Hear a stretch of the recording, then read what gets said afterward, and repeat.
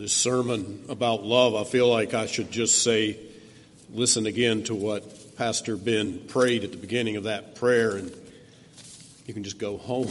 Because that's what I'm trying to say in the sermon tonight, God helping me. Would you turn with me in your copies of God's Word to Romans chapter 13.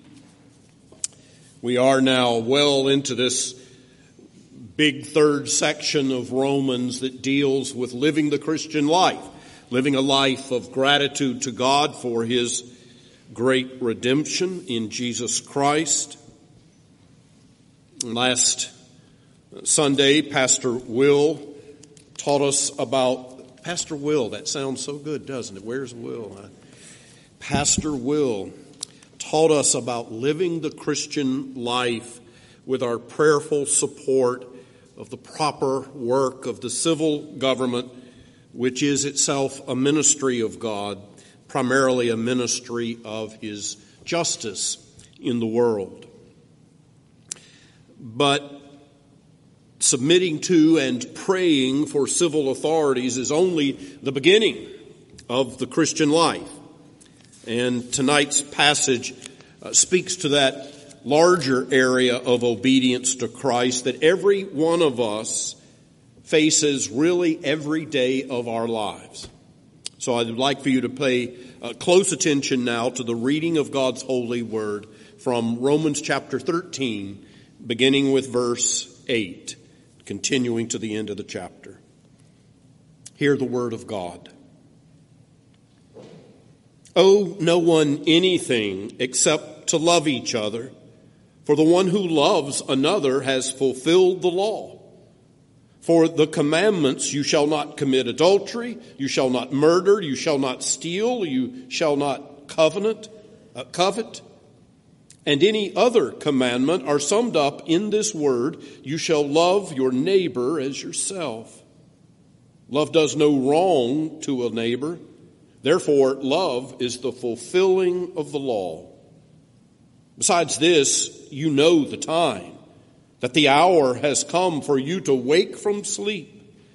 For salvation is nearer to us now than when we first believed. The night is far gone, the day is at hand. So then let us cast off the works of darkness and put on the armor of light. Let us walk properly as in the daytime, not in orgies and drunkenness, not in sexual immorality and sensuality, not in quarreling and jealousy, but put on the Lord Jesus Christ and make no provision for the flesh to gratify its desires. Let us pray. Lord, we pray for your Spirit to bless our study of your word tonight. Lord, we believe. Help our unbelief this evening, for we pray in Jesus' name for it. Amen. It was a rainy, cold afternoon in the winter of 1985.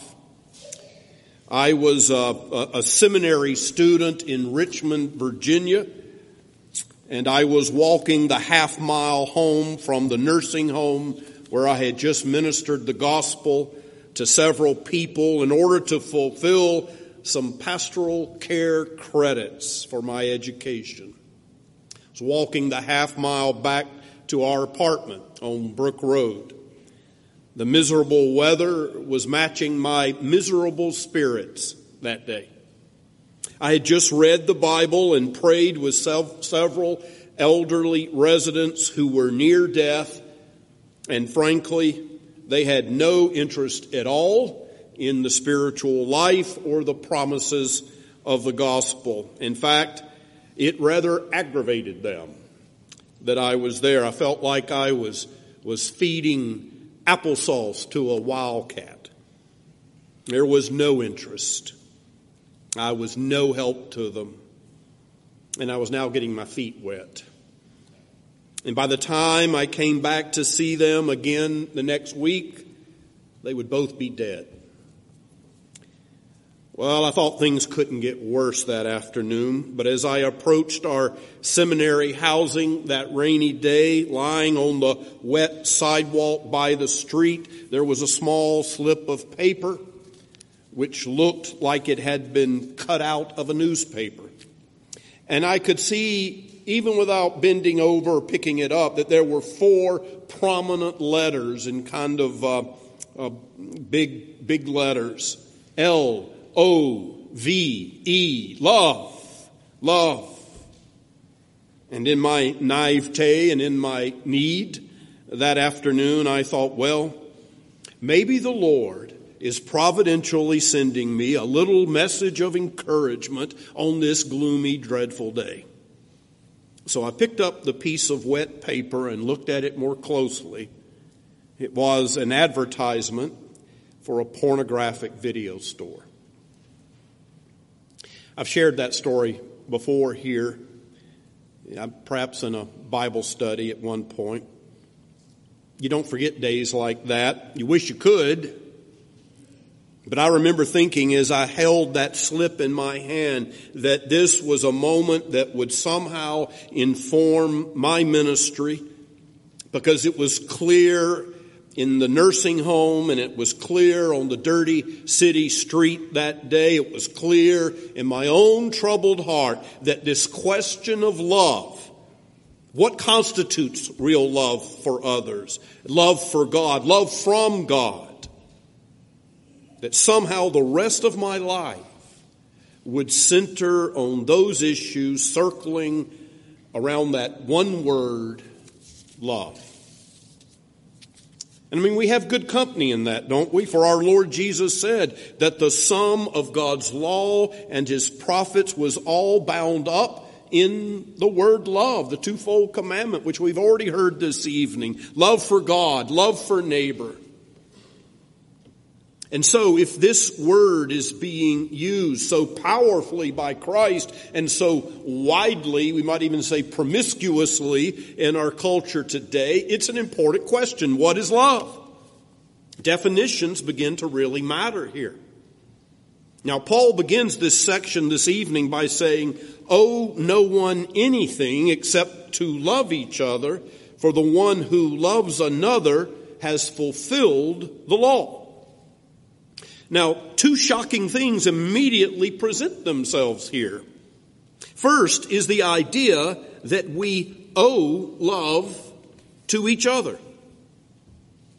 Now, many commentaries sort of pause after the first few words here, owe no one anything, and they go on to conclude from that one should never take out a loan or have any financial debt ever. But that topic is, first of all, not what is being discussed here.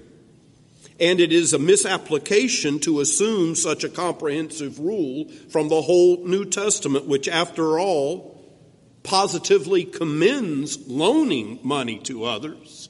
Jesus in the Sermon on the Mount in Matthew 5 does that. The real point Paul is making here in any case is that what is universally owed to other people is love.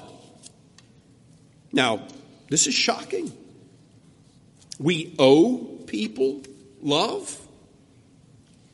You mean love isn't a favor that we pay to those people whom we've already started to like a lot? Won't we become a sap, a gullible sort of dope, a flower child hippie, if we actually try to practice love for everyone? And anyway, isn't love based on what I feel for others, not what I owe others? How is love a debt that we owe to others? Well, human beings are created in the divine image. We are, in some sense, the very reflection of God Himself, though, of course, every one of us is now a warped reflection due to sin. And some humans are so hideously deformed in such evil distortions of that reflection, we can only assume by faith that they are images of God at all anymore. They are like those pennies that my father used to leave on the railroad track as a boy and Camden, South Carolina, to see the train run over them. You know, the image of Lincoln on the penny was gone, but somehow you sort of knew it was still a penny. So we have to love our neighbors without qualification. They're not divine. We're not divine, but we all, in some manner, have the impress of divinity. And so we owe people love, for we are to love everything that rightly belongs to God. But to be clear, if, as we so often do today, we think love is based on an already existing warm feeling that we have, well, then this command to love everyone is quite impossible at a practical level. It could only have been issued by a clueless deity or by a tyrannical God. But what if love is not a feeling that sweeps over you, but is at its core a fitting action based in response to the character of one's Creator, as it's expressed particularly in His commands, His holy laws? So now this is the second shocker. Not only is love something we owe, it is defined by what we do, acting in accordance with the laws of God. Paul's first sentence here says, "Owe no one anything except to love each other, for the one who loves another has" what? Fulfilled the law. So in the biblical point of view, love is an action which is rooted in response and in obedience to God. Now, Paul's not saying here, don't make any mistake, as some Christians do, by saying you can substitute an undefined love for obeying the Ten Commandments. That's not what he's saying. He's saying when you pay the debt of love that you owe to others, it will consist of obeying the moral law. That is, the Ten Commandments in their full exposition. This intimate connection between law and love and law tells us that love is not, in fact, a sentimental, here today, gone tomorrow, feeling-based phenomenon. You know, pop songs speak of falling in and out of love, and we know what that sort of means, but of course, actual love isn't like that at all. Actual love, truly defined, has a kind of weight to it. It has that same gravitas that seared the top of the holy mountain and caused the earth to shake like a tuning fork at the giving of God's holy law. Love is solid. It's not airy. It's not gauzy. It's based in eternity, not in a fleeting moment of feeling. On the flip side, this love-law dynamic also tells us that keeping the commandments of God is not some kind of mere spiritual etiquette. It's not mere polite rule-keeping. Instead, it is exactly how we love others and glorify our God. As we say in our Reformed lingo, this is the third use of the law. The life of love, the keeping of law.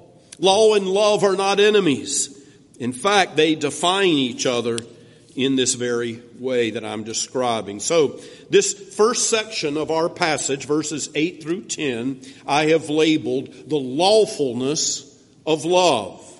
The lawfulness of love. Puritan commentator Matthew Henry sweepingly declared, love is a living, active principle of obedience to the whole law.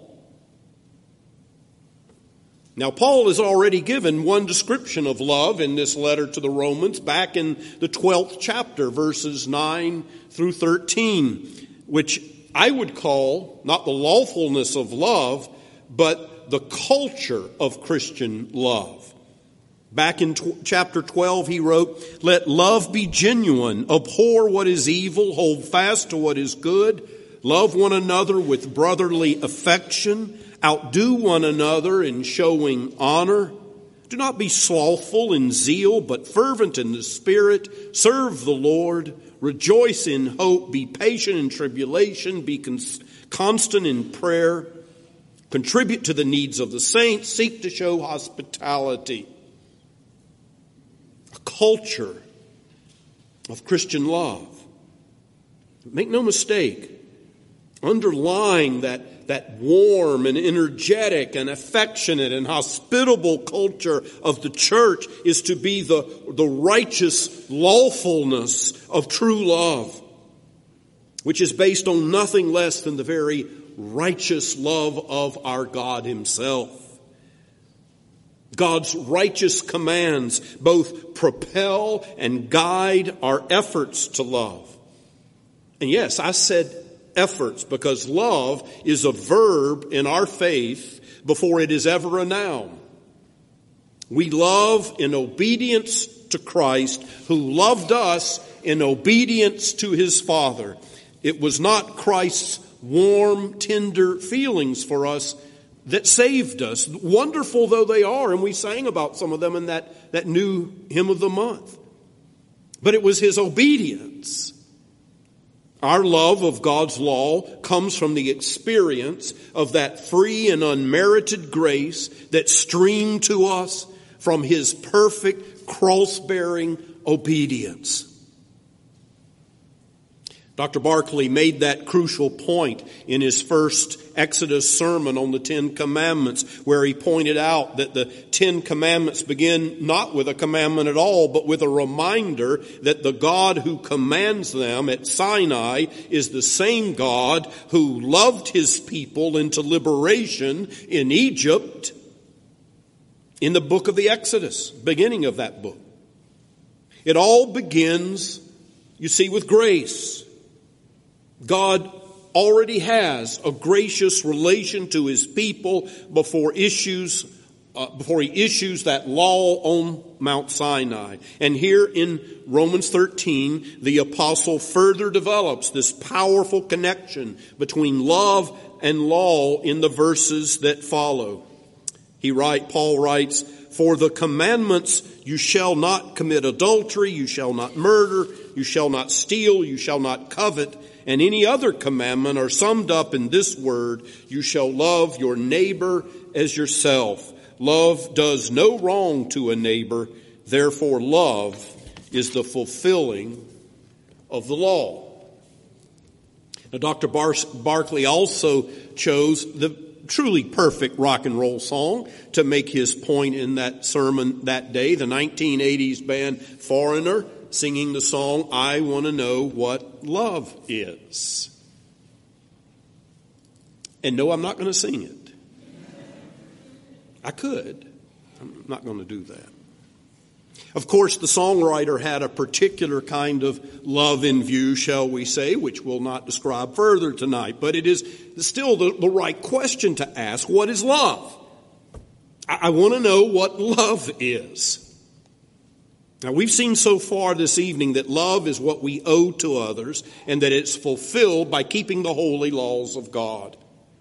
For instance, we're to love our spouses. This is just the floor. It's not the ceiling of it all, but it's the beginning. We're to love our spouses by not ever committing adultery. You see, we owe them that. This is not what the world always assumes about adultery. I remember the poetic and gripping film, The Prince of Tides, based on the famous book by Pat Conroy. It was full of classic Southern family pain. I'll never forget that final scene in the movie when Nick Nolte, playing Tom Wingo, this deeply troubled football coach, drives over the bridge in Charleston and shouts out with gratitude the name of Barbra Streisand's character, his therapist named Lowenstein, with whom he'd had an affair, as they say, and thereby found some kind of personal liberation or growth or something. That's not what love is, according to our Creator. Or we're told we should not murder.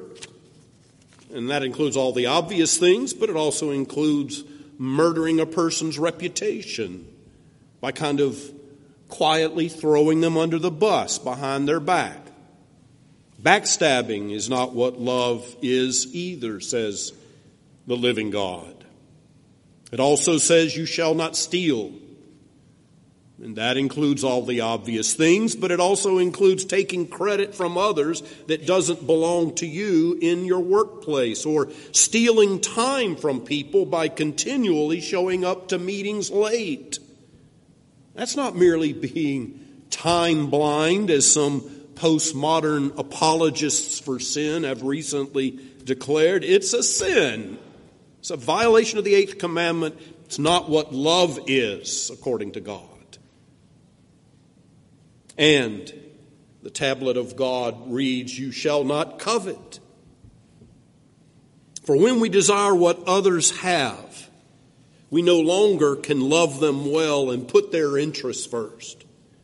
We see a perfect example of this in Joshua chapter 7, in the case of Achan and of ancient Israel, who, when he was in a war party that had been commanded by God to utterly destroy the Canaanite encampment, including all their possessions, but he just couldn't do it. He found some gold and silver bars along in the spoil, along with this beautiful cloak, and he so coveted them, so he secretly squirrels them away.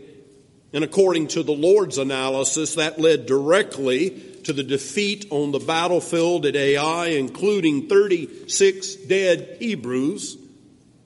So Joshua, their leader, found him out and had Achan stoned to death by the people. And the stones were piled there to this day, the text says, as a continual reminder, a permanent marker that coveting is not a private sin, but spills into the lives of others in hurtful, destructive ways. Just ask the voters of New Jersey about gold bars and coveting right now. Some of you know what I'm referring to. All of these commands, which, as we would say, form the second table of the law, the part of the law about duties to others, what we owe them in true love. All of these righteous commands tell us what we're not to do. Or as Paul says in verse 10, love does no wrong to a neighbor. So the first rule of love is do no harm.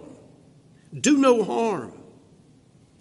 But of course, our larger catechism teaches us that these same commandments have many positive aspects as well, aspects to positively protect the lives, the health, the property, and the reputations of both ourselves and others. True ethics, true love, that is, involves 10 commands.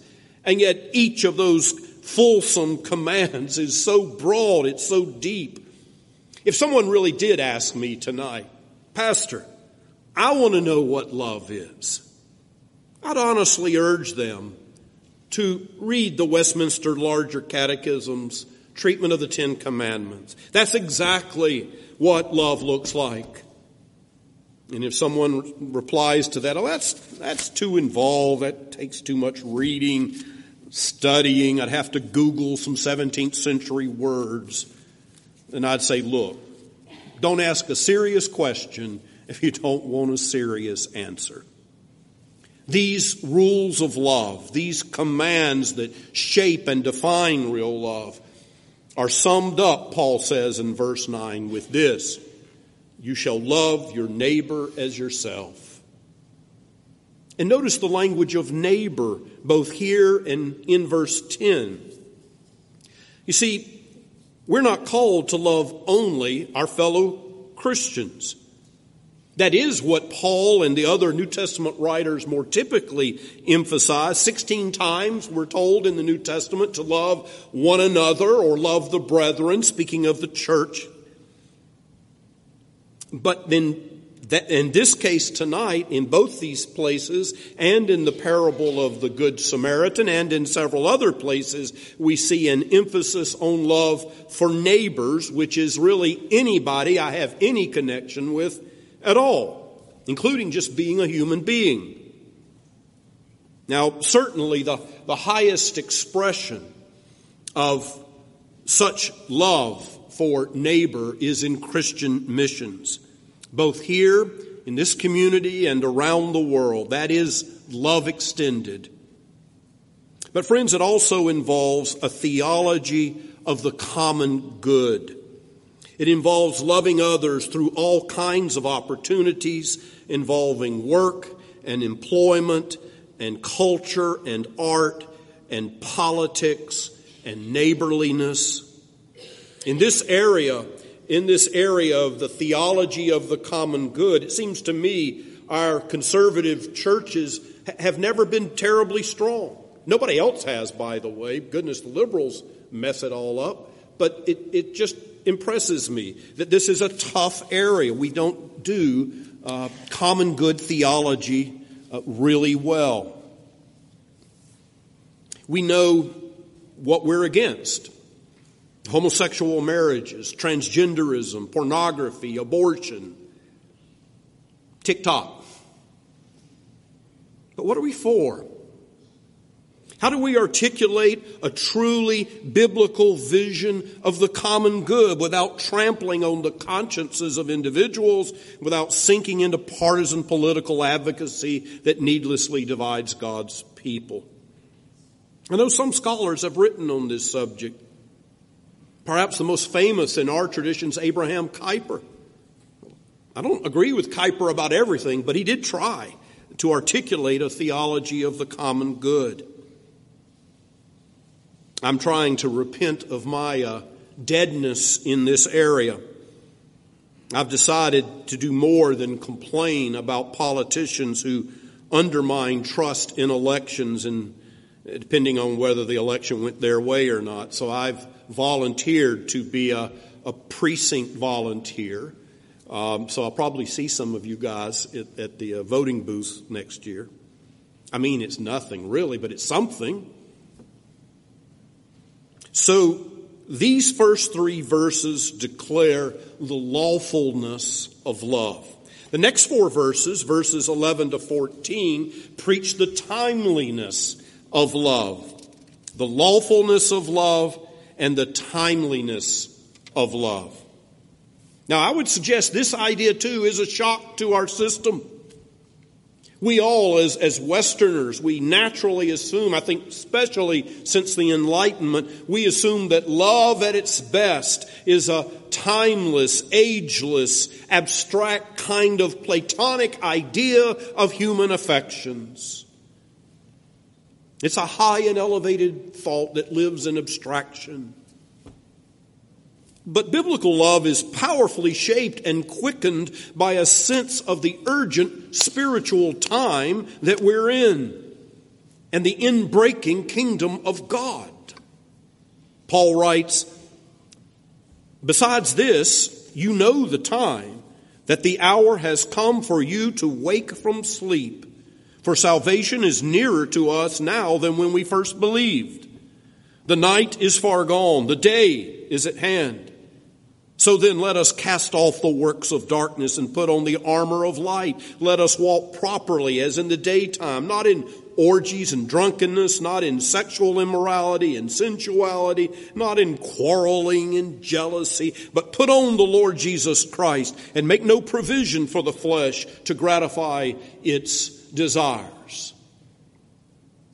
This is what love is.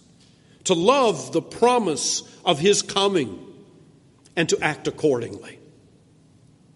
That starts not with knowing the precise time of His coming. We do not. But the nature of the time in which we're living right now is what we need to know. I think the New International Version translation rightly translates that sense in this verse. It says this, "And do this understanding the present time." Now, Jesus critiqued His own generation for being skilled at predicting the weather by the signs they could see in the sky, but unable to read the moral and spiritual signs of their day. Every age that humans live in has both light and dark in it, and ours is no different. To be clear, it is not the nearness on the calendar of Christ's return that so excites us. It is the magnitude of the event itself which overshadows the time between now and then. You know, it's so interesting. 2,000 years ago, Paul emphasized the light of God appearing in the future of the Roman believers. He said, salvation is nearer than when we first believed. The night is far gone. The day is at hand. Well, my friends, if that was true then, how much more is it true now? How much closer is Christ's glorious, stupendous return?